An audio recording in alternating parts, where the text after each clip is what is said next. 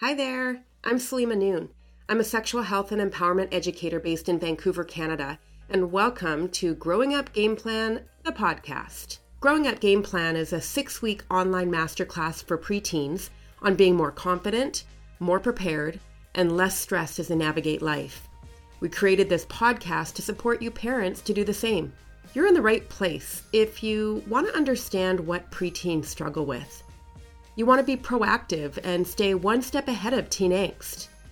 You want to have or keep having meaningful conversations with your preteen about growing up. And you're looking for concrete, easy to implement tips on what to say and do. We don't have all the answers, but we want to support you in all of these goals.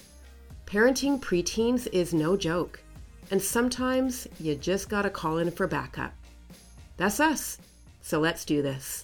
I'm joined by my colleague Julie Prodor, co-creator of Growing Up Game Plan, our online masterclass for preteens.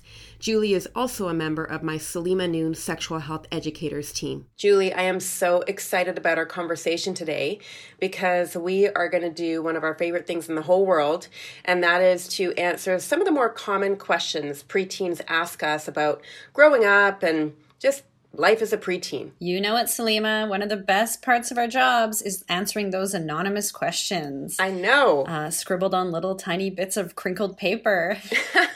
I swear, that never gets old. It's because we've all been there and we've all remember our question, right? Exactly. So what we did here is we chose 10 anonymous frequently asked questions out of our extensive collection, as you can imagine, and sort of group them according to topic because answers often fall within similar categories, right? And often what we're trying to do is read that subtext, which is often, am I normal? Is my body normal, right?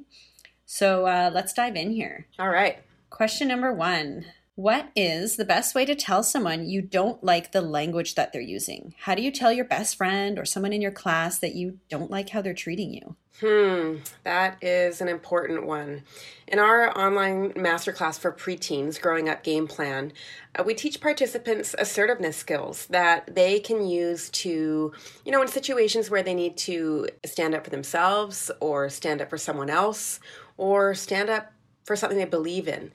The first step we teach is to check our body. What is our body saying? Because we know that nonverbal communication is really important and really powerful. So we need to make sure that our shoulders are back. We're not fiddling with anything because that says that we're nervous. Get our body ready to express ourselves in a way that people are going to listen. And we also can't forget eye contact. We need to look at the person in the eyes because eye contact says that we mean what we say and that we're not intimidated, even if we are, which would be totally healthy and normal, right? We teach our participants the trick that if they aren't comfortable looking at someone right in the eyes, they can look right underneath their eyebrows or between a person's eyes, and the person would never know the difference. So there's a pro tip for you. Now, the key to being assertive is to use a powerful I statement. And I statements, just in a very simple way, express how we feel. So maybe we say, I don't like the language you're using, or I don't like how you're talking to me, or I find your language offensive, or I want you to stop talking like that. And the great thing about I statements is that people can't argue with them. They can't argue with our feelings, right? And so more often than not, they just kind of de-escalate the situation. So in a nutshell, those are some of the skills that we teach participants in our programs, but really being assertive takes a lot of practice. Even as adults, we need to practice it. So we encourage parents to, whenever the opportunity comes up, to do some role playing and to point out good examples of assertiveness in their everyday life. Awesome. And not to forget our little tagline, be boring to bully, right? Oh, yeah. Often someone's looking for a reaction. They're trying to stoke your fire. But if you're remaining neutral, you've got that eye contact, you've got a straight face, you're not exploding, right? Or running away, then that's really going to send a strong message. I love that. That's right, Julie. Actually, I was in a grade 6 class yesterday, and one of the students said, how do I deal with a teenage brother? And so we talked about power and how when a teenage brother or anyone in your life really does something or says something because they want a reaction out of you, it's because they want your power. But if we don't give them that reaction, if we're boring to bully, they don't get the power they're looking for, and they're going to go somewhere else for it. So yeah, absolutely. Being boring to bully is key. Awesome. So our next question, and I get this one almost every time I teach, is something that sort of sounds like, how does someone know what gender they are? Or how does someone know if they're gay? Yeah, these two questions sound the same, but refer to two totally different aspects of who we are. Now, discovering who we are when it comes to either of these parts of ourselves is a different experience for everyone, right? Sometimes people know their whole life. Sometimes it's less clear. They take more of a windy road. In our programs, we look at gender identity and sexual orientation in terms of being left-handed or right-handed, or liking sushi or not liking sushi. It's not something we choose. It's just how we are. It's a piece of who we are. We just know. So as parents, we need to be open-minded and support our kids wherever they are in the discovery of themselves. And again, for some, this discovery is going to take longer than others. Yeah, that's a nice message that I think kids can resonate with, or that they can feel some safety in, is that identity is an ongoing thing, right? It's happening your whole life. It's not just a quick decision at a certain age. That's right. So next question is, why do girls get so pressured to look a certain way? Why is being flat-chested bad or not sexy? The thing is, gender stereotypes tell us how we have to act, look, and be in order to fit into the blue box for boys or the pink box for girls that society wants to shove us in. From pretty much the day we're born, we as girls learn that we're valued for our beauty and later sexiness, right? And even worse, these stereotypes tell us exactly what beautiful looks like. And it doesn't include being flat-chested. So what we need to do is get rid of these rules that are so limiting to us and don't work for us anymore, so that we can redefine beauty and celebrate all bodies in their uniqueness. Not only that, but the message we want to send to kids is that how we look, whether we're flat-chested or not, is only one small piece of who we are as people, and that's not what matters when it comes down to it, right? Absolutely. And that's a message that's going to take a lot of learning, right? A lot of trial and error, a lot of confidence building, and just a lot of self-discovery for kids. We want it to be a happy thing, a good thing. You're right, Julie. And, parents often ask me, okay, but I tell my child all the time that their body is perfect and that they're beautiful, but they don't listen to me anymore. And so this is a good example of how we really need to call in the troops and get other people in our kids' lives. Maybe that's a classroom teacher or other reliable adults or their friends or older siblings or people in the media to reinforce this message, right? We as parents can't do it alone, because the truth is, at a certain point, our kids are going to tune us out, right? Yeah, totally. And when we're fighting societal issues like that, it takes a village, right? It does. So, we feel really good about that in our masterclass for preteens growing up game plan, because we can be that other voice, right? We can be that outside person who's saying all the things that parents are telling their kids, but just in a slightly different way. And it can resonate with kids differently. So here's another question. As we are getting into the territory of sort of that socio-emotional learning and puberty feelings, what's the best way to let out anger? Well, there are lots of different ways of coping with emotions and the mood swings that are natural during puberty, and different things work for different people. What we do know for sure is that bottling up our emotions isn't healthy for anyone. But sadly, gender stereotypes tell boys that this is what they need to do. If they express, emote, or ask for support, they're seen as weak and girly, which is the worst thing to be other than gay in the boy box, right? What we need to do is teach kids the value of honoring our emotions in a healthy way, and that's a huge focus of growing up game plan, as you know. So that may look like talking to a trusted friend or adult about what's bothering you or what's making you angry, getting your anger out in your journal, just writing down your feelings, For me, exercising has always been a great way to blow off some steam, and I always feel better after. We can listen to calm music, or sometimes you just gotta get in the bath and scream as loud as you can underwater. So regardless of how you identify when it comes to your gender, different things work for different people, and it's just a matter of finding what works for you. Yeah, it's amazing when I ask kids, how many of you sometimes go home and just punch your pillow or scream into your pillow, and all the eyes get wide and the hands go up like, oh yeah, we do that. It's kind of a nice lesson in empathy there. Exactly. My next question is, what if you like someone and they ask you for a nude photo and you don't want to send one, but you don't want them to not like you? What can you say? Yeah, we talk about this with parents all the time, and let me tell you, it understandably totally stresses them out. We know from research that at least 1 in 4 Canadian teens have received a nude, and at least 1 in 7 have sent one. Now, sexting is less common among preteens, but worthy of addressing because of the damage that can be caused when a nude is shared without consent. Between consenting adults, sexting can be a positive and healthy way to express one's sexuality or build intimacy. But because of the potential harm it can cause younger people, the response of a preteen or a teen to a request for a nude should always be no. So we suggest that preteens be proactive and brainstorm ways to respond to requests for nudes before it even happens. And they can say it in a way that feels right for them. So, for example, a preteen might want to say, ew, dude, that's gross, or it's not okay, or that's not cool. Other preteens might want to say, not right now. And this response buys time to think of a real, more permanent response, right? Especially if you're caught off guard.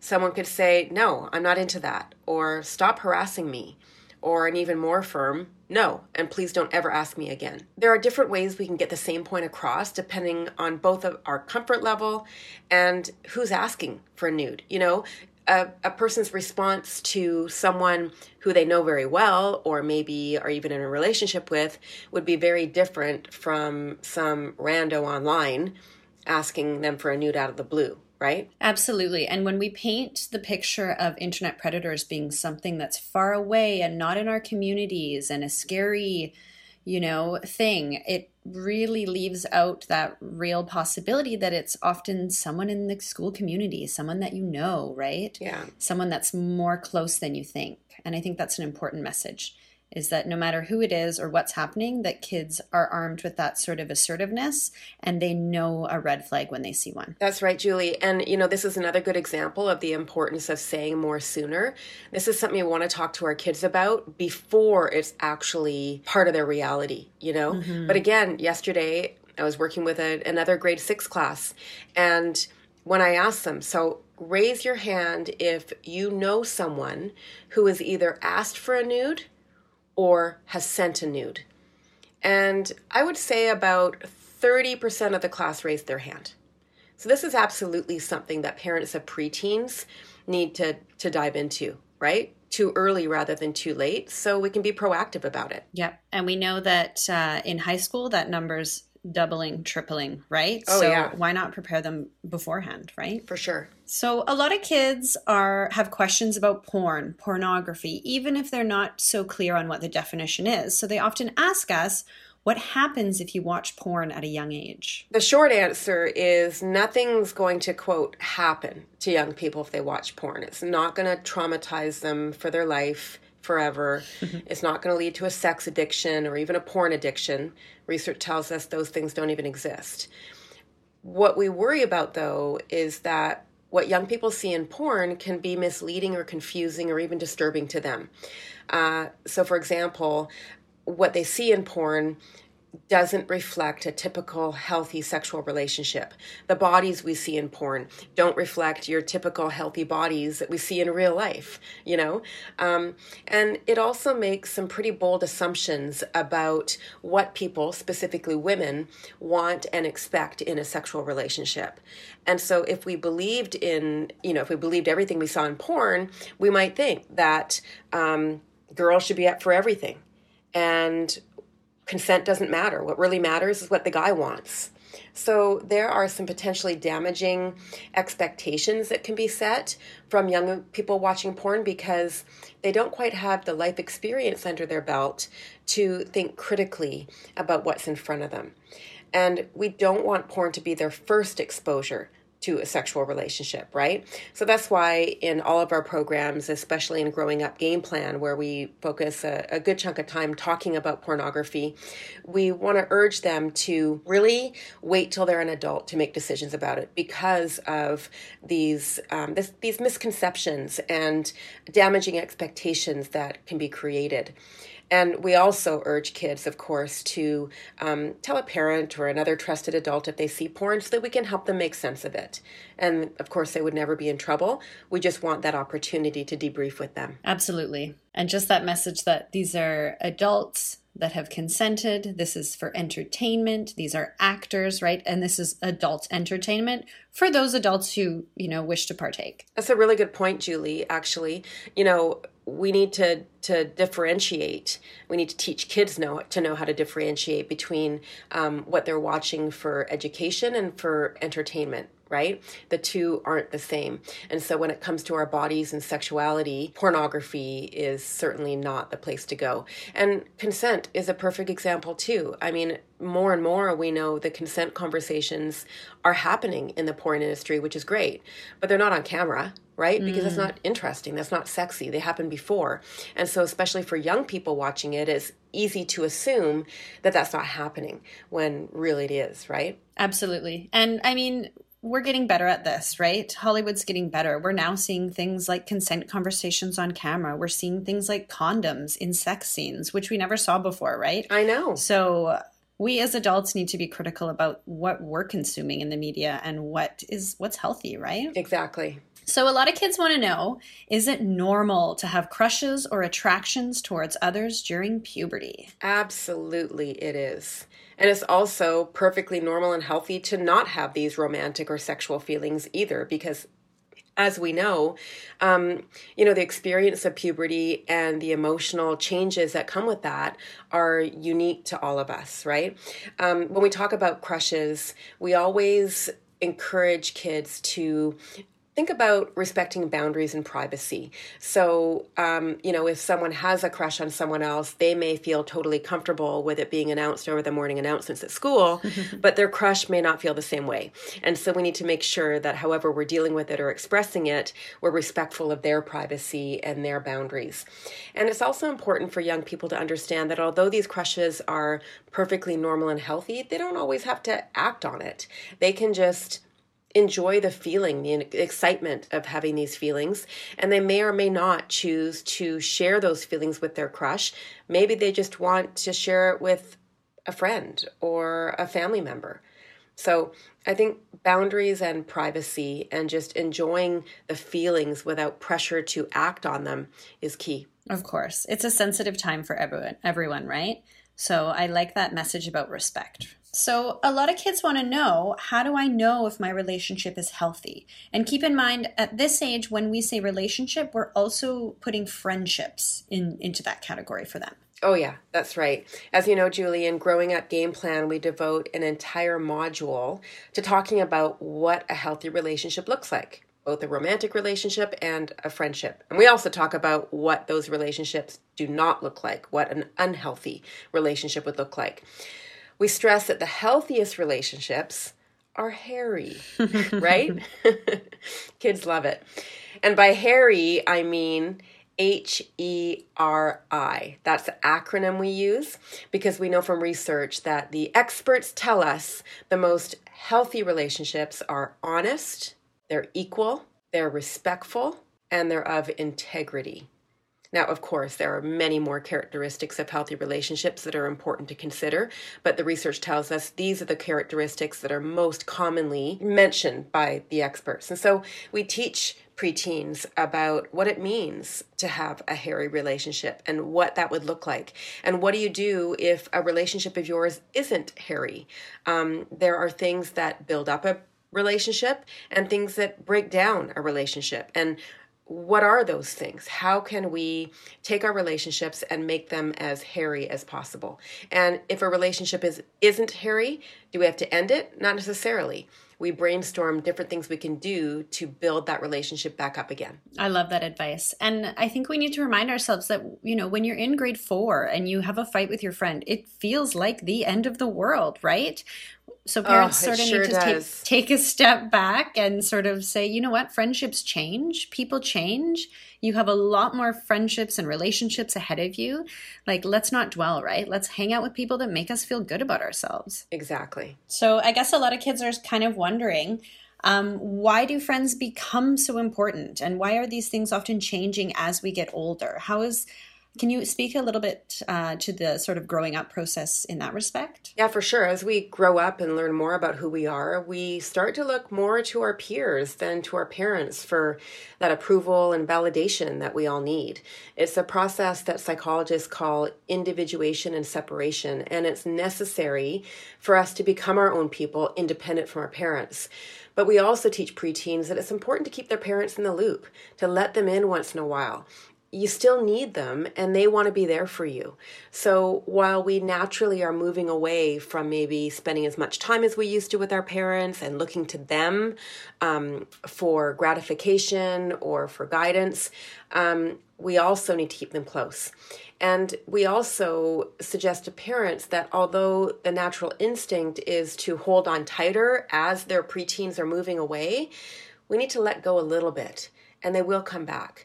But to know that the stepping away from you is just a perfectly necessary part of growing up. Absolutely. And trust that if you've set them up with the right tools and you've had some of these conversations about health and relationships and sexuality, that when your teens or preteens come to a bump in the road, they're still going to want to lean on you when they need help, right? And that is a great feeling. That's right, Julie. So important. Okay, guess what? We are out of time. Oh my gosh, I could answer these questions all day long. I just love it so much. And I know you agree with me, Julie. When we're in the classroom or when we get emails from students, all of their questions are so well thought out, so scientific, and so worthy of scientific answers. So we take the opportunity whenever we can to provide them with those. Best part of the job. So Julie, on our next episode, we are going to talk about something that parents ask us about all the time. It's something that we have learned a lot about in the past few years and something that we have a lot more awareness around than when we were growing up. I'm going to leave it at that and keep you in suspense. Okay, sounds good. Can't wait. Thanks for being here with me, Julie. We'll see you soon. We'll see you next episode. Thanks, Saleema. Thanks for joining us on today's episode of Growing Up Game Plan, the podcast, where our goal is to support parents as they navigate the preteen trenches. Looking for more? Check out our newest program, Growing Up Game Plan. Growing Up Game Plan is a 6-week online masterclass for preteens aged 9 to 12-ish that sets them up to celebrate who they really are, to use their inner power to honor, manage, and express their emotions, to stay safe and have fun online, to come to terms with puberty, to stand up for themselves and what they believe in, and to foster healthy relationships. Growing Up Game Plan gets your preteen thinking and reflecting on things that matter. We give you peace of mind, and they learn skills they can use for a lifetime. And we help you both learn to have meaningful, open conversations moving forward. Go to www.saleemanoon.com if you'd like to learn more about Growing Up Game Plan, or to join our waitlist to be the first to know about when registration opens up next. We got you.